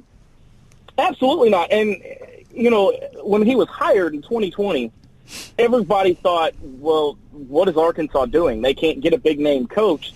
What are they doing? Now they're starting to see Sam Pittman was a home run hire for the University of Arkansas, and he is the coach that we needed. And who'd you compare him to, one of our previous coaches? Yeah, so he's got currently going into the Alabama game, he has the same record in his first 27 games as Bobby Petrino. Okay. But he's also got a very big record under him that no other coach since one of the biggest names to come to coach at the University of Arkansas has. He is 7-0 in his first 7 non-conference games. Yeah. The first coach to do that since Lou Holtz of the 1977-1978 season. Lou Holtz, that's what I was going for. You compared him to Lou Holtz, and Lou Holtz was a good coach, but Lou Holtz is kind of a very personable guy, and so is Sam Pittman for that matter. He is. You know, most people, they love coaches, what they call coaches speak. The rah, hooray, cliche coaches. Yeah. And Arkansas fans know we have had several of them. And we're not going to go down that list because some of them bring up bad memories. One of the things that I like about Coach Pittman, though, is he says what he's going to do, and then you see it transpire on the field. So when you look ahead at the last 7 games, you've got Mississippi State this weekend. You've got BYU next weekend. And then you have Auburn. Everybody knows that listens to my show on Wednesday nights knows I have a deep hatred for Auburn because of the last 2 years. We have beaten Auburn, theoretically have beaten Auburn twice under Sam Pittman. But thank you to the referees, we won't name names, they have cost us the game. So why is it just Auburn in particular, the referees are causing us trouble? Of course, they cause us trouble a lot, but why is it that particular game, that particular team that we always have trouble with the referees on? Well, and I tell you, funny you should mention the referees in that game. The Alabama games, and this doesn't go just for Alabama. This goes for anybody that plays Alabama. They do not call that game, in my opinion, they don't call that game fairly. There was a lot of calls this past Saturday against the Razorbacks that Alabama should have been called on. There was face masks all over the board. There was holding calls that really just killed the momentum for Arkansas. When you look at it, yes, they jumped out to a 28-0 lead over Arkansas in the first quarter, and everybody thought, oh, crap, the game's over. We're done for. But one thing you've got to remember about this Sam Pittman-led team is they've never quit. They have never stopped fighting, and the third quarter showed that. When you net Alabama and hold Alabama to -1 yard of total offense, and that's a pretty good in-game adjustment. Yeah. Well, I just wish I was in the the field house when they were at halftime and hear that come to Jesus meeting that he had with them and had them rally come back out. I do, but at the same time, I really don't. But when you look at the last 7 games, you've got, like I said, you're at Mississippi State this weekend. Next weekend, you travel to number 16 BYU out in Provo, Utah. You travel to Auburn, Alabama, to take on the Auburn Tigers. And then you're not back home until you play Liberty on November the 5th. Huh. Your last 3 games is you have the battle for the boot the very next week. Mm-hmm. You host Ole Miss, and then you go to Missouri. Okay. Nothing says that this team doesn't take. Now you've got a bye week in there. I think it's 2 weeks, but nothing says that this team can't go on a run. I mean, look back at Houston Nutt, and I believe it was the 98-99 season. I think it was 98. I believe, if memory serves. He lost one of the biggest games and then rattled off 10 straight. Yeah. Well, like you said, anything can happen. It's possible. Anything can happen on any given Saturday. I mean, one of the things you look at if you keep up with the SEC is one of the big puns. One of the big dogs in the SEC, the Georgia Bulldogs, struggled against the Missouri Tigers. Yeah. And Georgia is the defending national champion. So when I say that anything can happen on any given Saturday, that's exactly what I mean. Yeah, well, that's a great thing about sports. I mean, anybody can come back, anybody can rally. Whether they do or not, that's another question. But with the last about the last 3 minutes of this segment, tell us what we can expect coming into this next game, this next Saturday. Well, Will Rogers, quarterback for the Mississippi State Bulldogs, is throwing ungodly numbers through the air. He has a record that if he throws more than 400 yards against you, they're going to win the game. And here's the downside about that. I'm a realist when it comes to the Razorbacks. I want my Hogs to win the national title every year, but we have to keep it realistic. Unfortunately, Arkansas is dead last in defending the pass. And that is across all college football. I'm talking Division II, Division III, everything.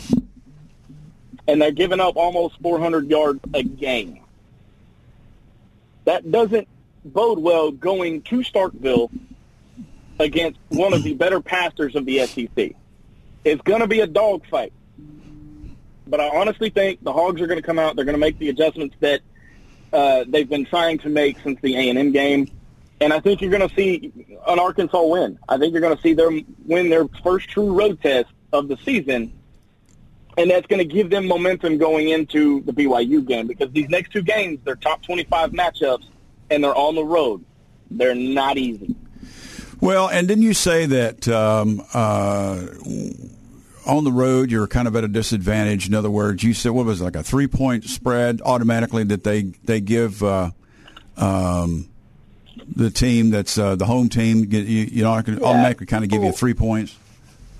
The way it usually works is that the home team sometimes gets that 3-4 point advantage just because they're at home and they have that home field advantage. Right. But with the Mississippi State game, Mississippi State's a 6.5 point favorite. Okay. So they have that advantage, but you're also going into a hostile environment. And if Arkansas fans remember, they have cowbells at Starkville. I don't know the correlation between and I've covered the Razorbacks since '98. I mean, Dad, you remember me watching those Razorback games on TV? Yeah. When they went into 1-2 o'clock in the morning against a Kentucky or a Tennessee when we had 9 overtimes. Yeah, those were games, man. I've never understood the correlation between a cowbell and a bulldog, but yeah, I don't make the rules. Yeah. Again, okay. It's going to be a good game. Mike Leach is a good coach, but I think Sam Pittman's going to have these guys right back on track, and we're going to see finally an Arkansas win over the past 2 weeks. Okay. All right. Well, we've got a hard break here at the bottom of the hour. This is Razorback Zach of Inside the Hog Pen. I'm Alan Kerr in for Dave Elswick. We're going to go to our sponsors here, and we will be right back with Zach and everything sports right after the break. Good morning. This is Alan Curry in for Dave Elswick on a 101.1 FM. The Answer, filling in for Dave on this beautiful Monday fall day. On the line, we've got Razorback Zach of Inside the Hog Pen, talking all kinds of sports, talking about the Razorbacks this morning and that heartbreaking loss to Alabama. Not quite unexpected, but you go into these things hoping for the best, and we really didn't. I think we held our own, but Alabama was absolutely triumphant in that game. We're going to pick up where we left off, Zach. One of the things, if people look at the stat sheet from this Alabama game, most people remember the 65 points that Alabama dropped on Arkansas back just a few years ago. Or let's go back even further than that, and the back-to-back 62-0 years. Okay? Yeah. When this game got up 14, 21, 28-0 this past Saturday, everybody thought, okay, well, they're going to throw in the towel. That's not the case. This team did not lay down and just take it, because it would have been 70 to 80, to 7 or worse, to 3 or nothing. They made the in-game adjustments that they needed to. But when you play a team like an Alabama or a Georgia in the SEC East, they're going to be the better team because of their recruiting, because of their athleticism. We're not quite there yet. But we are in the conversation. So you think in the future we'll be far more competitive with Alabama and Georgia and teams like that? Let me ask you something. What, of course, everything is recruitment is the key to most anything. What do you think we need to do as Arkansas as a club to recruit these better players like Alabama and Georgia do? Well, one of the advantages that Alabama and Georgia have that Arkansas doesn't is the national championship trophies, is the NFL draft picks. Okay. Yeah, I get you. But there is a lot of in-state talent that Arkansas can recruit. And when Sam Pittman was hired in 2020, like I had said, he wanted to build a fence around the state of Arkansas and keep all these in-state players and go, hey, yeah, you can go to Alabama. Yeah, you can go to Georgia. But why go there when you can stay close to home and still play at one of the best places to play in the SEC? Fayetteville, Arkansas as a whole was voted one of the best, if not the best place to live in the entire conference. Well, I get that, but if these boys are going into schools and with the idea of maybe catching an NFL recruiter's eye, is Arkansas a good place for that? Yes, in a sense that you're going to have the fundamentals to make it in the NFL. I mean, look at guys like Hunter Henry with the New England Patriots. Trey Flowers. Look, big example. Dallas Cowboys offensive lineman Jason Peters. He played under Houston Nutt and is still, barely, but still playing in the NFL today. So it's possible. It's possible. And the facilities at the University of Arkansas are next to none. They put a lot of money in it. They are some of the best in the conference. So, yeah, if I'm a recruit and you hear, and they had recruits there Saturday, but I always say this on the show, the three most dangerous words in all of collegiate athletics, when you put them together, woo, pig, suey. Is that right? If you have never heard 75,000 or 20,000 inside of Bud Walton or 12 to 15,000 at Baum Walker Stadium call the Hogs all at once, it will send chills down your spine. Yeah. Oh, I've been there. It's it's something to behold. And, you know, a lot of times when I travel out of state and somebody asks me about it and says, how do you call the hogs again? You know, and we'll do that for them, you know. So, yeah, you're absolutely right. It is something to behold. And, you know, one of the best things about being a recruit is that, and again, I don't know, I'm going to be honest with you, I don't know how they recruit at the University of Arkansas. Like, I don't know what they verbally tell anybody. But as a fan looking in, you're coming to play for a team, but you're not playing for the University of Arkansas. This is what Sam Pittman tells recruits. He says, you're not coming to play for the University of Arkansas. You're playing for the whole state of Arkansas. Because every Saturday, for 12 Saturdays in the fall, the entire state rallies around the Arkansas Razorbacks. Because we don't have a pro team in any of the major sports. The Hogs are where our pro team. Wow. Okay.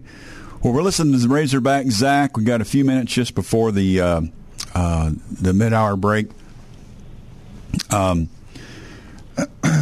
We've got we got 7 games left. Yeah, 7 games left, 4 of which are against currently ranked opponents in the top 25. Yeah. Just off the top of your head, your prediction, how many of those games you think we're going to be able to pull out? Optimistically, all 7. Okay. That's optimistic. Realistically, there's nothing wrong with going 6-1 in your last 7 games. Okay. Nothing wrong at all, because that'll put you right back where you were last year. That'll put you in what I call a Tier 2 bowl, maybe even a New Year's 6 bowl. Okay. The one game I've got circled that kind of worries me, Ole Miss. Yeah. So you think we're going to be able to pull out Louisiana? Oh, I absolutely. Good. I think the boot stays at home. I think the battle line, the Missouri game, I think that one will be a fun one to watch. You know, I honestly believe the only game that I'm right now worried about is number 9 Ole Miss coming to Fayetteville on November 19th. What's November 19th? I think that's my birthday, isn't it? You know, I think I have that written down somewhere. I'll check with Mom. Thanks a lot.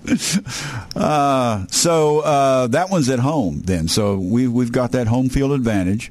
You do, but at the same time, it all depends on the adjustments that you make during practice leading up to that game, because you've got, like I said, you go to Starkville this week. You go to Provo, Utah for BYU next week. Yeah. They're number 16 in the country. Then you travel to Auburn, Alabama.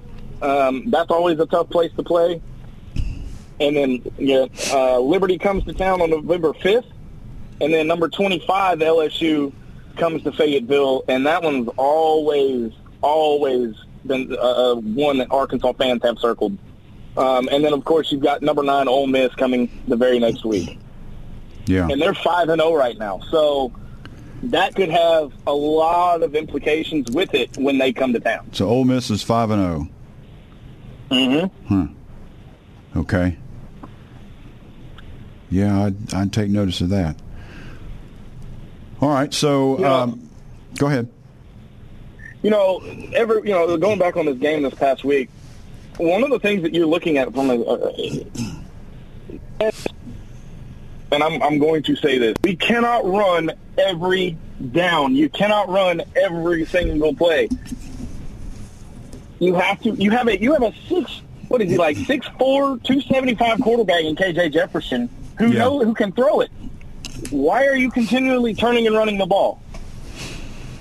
Let him air it out. Let him throw it. Yeah. That was my biggest problem when it came to this Alabama team. So it'll be interesting to see the adjustments that they make in practice this week, and how they game plan for Saturday. Yeah. All right. Well, we've reached our middle of the hour. We're on the phone with Razorback Zach. He's one of the hosts of Inside the Hog Pen. And I'm Alan Kerr in for Dave Elswick. We're going to be right back right after these messages. Stay tuned. We've got more sports to come in the last segment of this hour. Good morning, it's Alan Kerr in for Dave Elswick on the Dave Elswick Show. We're here on the last segment of our last hour, and we're on the line with Zachary Kerr, known as Razorback Zach of Inside the Hog Pen. Yes, we are related. He is my son, so but I can testify he is steroid free and is all about the sports. So tell them how to get a hold of you, Zach, and how they can get your program. Well, I will tell you, Dad, that was one of the most unique intros I've ever had. No, you can find me on Facebook, Inside the Hog Pen. That is HAWG, Inside the Hog Pen. I am a member of the 4-Star Sports Radio Network. You can find us anywhere podcasts are streamed at 4-Star Sports Media. And, of course, we've got a website, 4star.live. That's the number 4star.live. And, of course, I'm on Twitter at RazorbackZach1. And I'll tell you, if you want to watch our live show, MC Marcus Carlson and I, every Wednesday night, 7 p.m. on the 4-Star Sports Radio Network. We have a lot of fun. We've got Razorback trivia. We have a lot of what we call squirrel moments. So if you guys just want, yeah, Dad, you know all about that. Squirrel moments, okay. Where I go off, so it's funny because I go off on little tangents on the show and everything, yeah. And I love every single one of our fans. Like I said, I've been doing this since 2017, and what started off as a small little Facebook Live in the corner of my first apartment has now become what it's become, and it's because of the fans that listen to the show week in and week out. I could rattle off names, but you guys know who you are. And big thank you to Wes Pruitt of 4-Star Sports Media for picking us up and taking us on their brand. I have had some of the most fun doing this show since I've started doing it this season. I know the last 2 weeks have seemed rough, Razorback fans, but trust me, it's not the end of the world. I promise. Not the end of the world. So let's not let's not lose hope. Let's not lose faith. The Razorbacks are they always come back. They do. Now, again, you're probably going to lose one or two more, but that's okay. It's a numbers game, isn't it? It's better than the 4-20 we were dealing with a few years ago. Oh my goodness, yes. Okay, that's one thing that most people are like, well, Sam Pittman's not it. Sam Pittman's not it.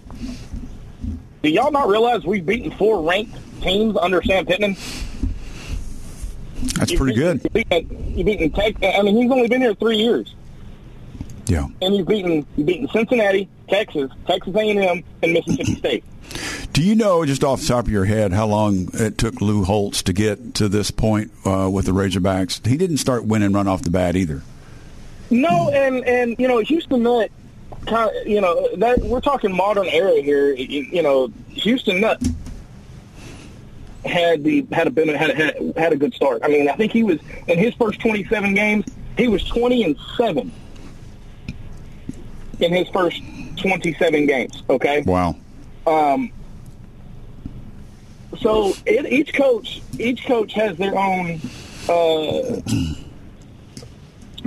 way of doing things, and well, it all depends on the recruitment you've got that you've done with. You walk into a team like this, you're subject to whatever recruiting that the last guy has done, and you've got to make something. You got to you got to make soup out of whatever you have there. You are, but at the same time, you don't know how that last coach left the locker room. And one of Sam Pittman's and I said it because our last coach was a clown. All right, he had no idea what he was doing. Oh, that's for sure. And it was pretty obvious.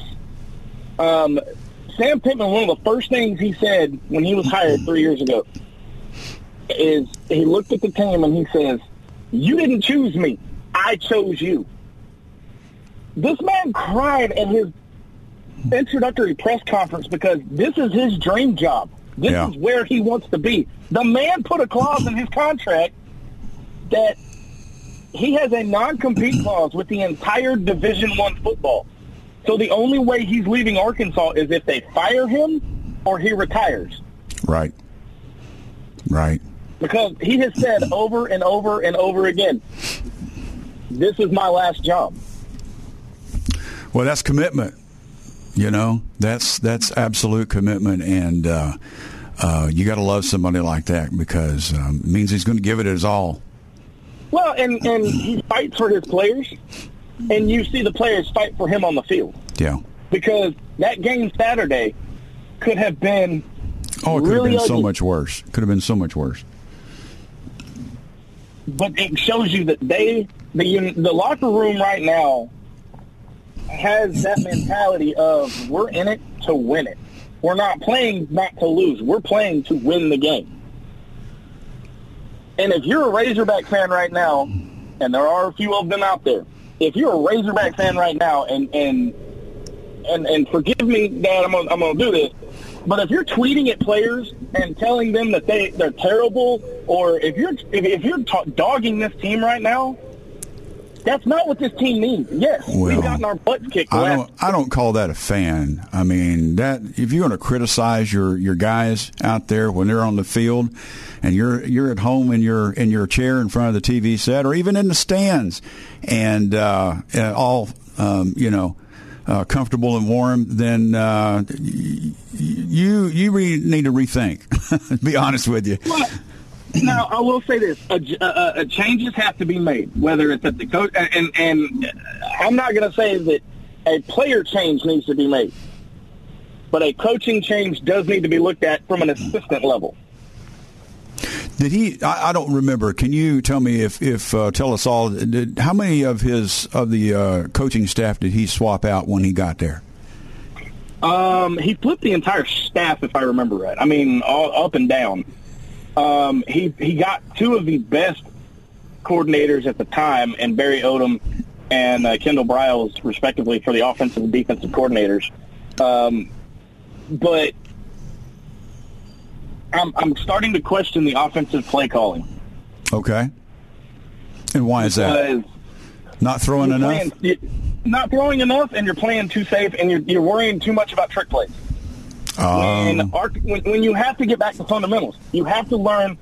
You cannot run sideline to sideline. You cannot pass sideline to sideline. Yeah, I can see where that would be a problem. Well, we're talking with Razorback Zach, and host of Inside the Hog Pen. Tell us one more time how we can get in touch with you and how to follow your show. So we air every Wednesday night, 7 p.m. on Inside the Hog Pen on Facebook. We also broadcast. We also have a YouTube channel, 4-Star Sports Media, because Inside the Hog Pen is part of the 4-Star Sports Media Network.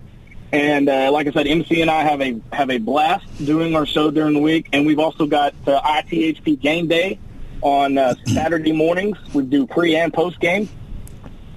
But I'm on Twitter at Razorback Zach, the number 1. And then we have a website, 4star.live. That's the number 4star.live. Nice. Okay, we got about a minute and a half. What can you leave us with? What kind of information can you leave us with for the upcoming week and weeks to follow? Well, I think we pull a win out in Starkville. I'm going to go 38-31 Arkansas. And then I say we go 6-1 the rest of the season. Okay. Well, I'm gonna throw my prediction out there. You can take it for what it's worth. I'm gonna say we're going to do 5-2 the rest of the season because I'm a guy that plays it safe. I hope you're right. Get behind that. I hope you're right, but I'm guessing we're going to do about 5-2. So we'll see how that comes out. That's not bad either. That's an 8-4 record. That's still a bowl game. So I'll take 5-2. Yeah.